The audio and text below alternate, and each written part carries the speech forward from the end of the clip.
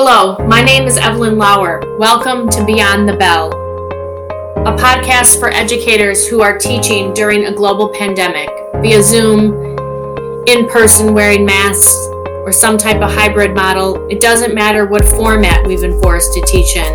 We're all struggling, and we've all lost a piece of our identity. On the podcast, I'll be interviewing teachers in different situations from different states with different rules in place to see how education has been flipped on its head for better or worse.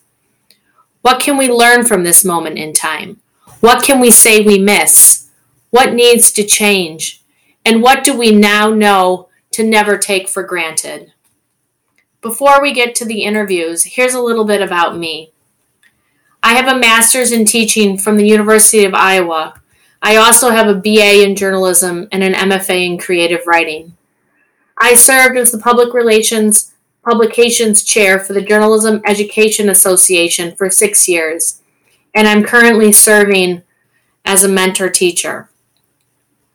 Currently, I'm teaching freshman English and digital storytelling and a film elective for seniors. But I've taught all levels throughout my 20 years of teaching English at the same public high school in a Chicago suburb. But this podcast isn't just for high school teachers. It's for all educators of all levels and all disciplines. I believe in modeling, so this podcast is to show that I can practice what I preach to my digital storytelling students who just created their own podcasts. I've been dreaming this up since April when my school, like most, was forced into remote learning.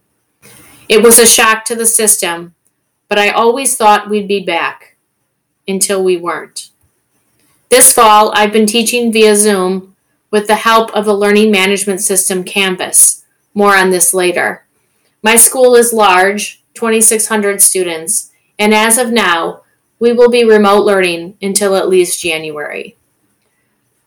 My goal is to go beyond the bell with each of you, to listen to what's happening here and now, to document this moment in education so we can learn from it and from each other. Thanks, and I'll hope you'll continue to listen.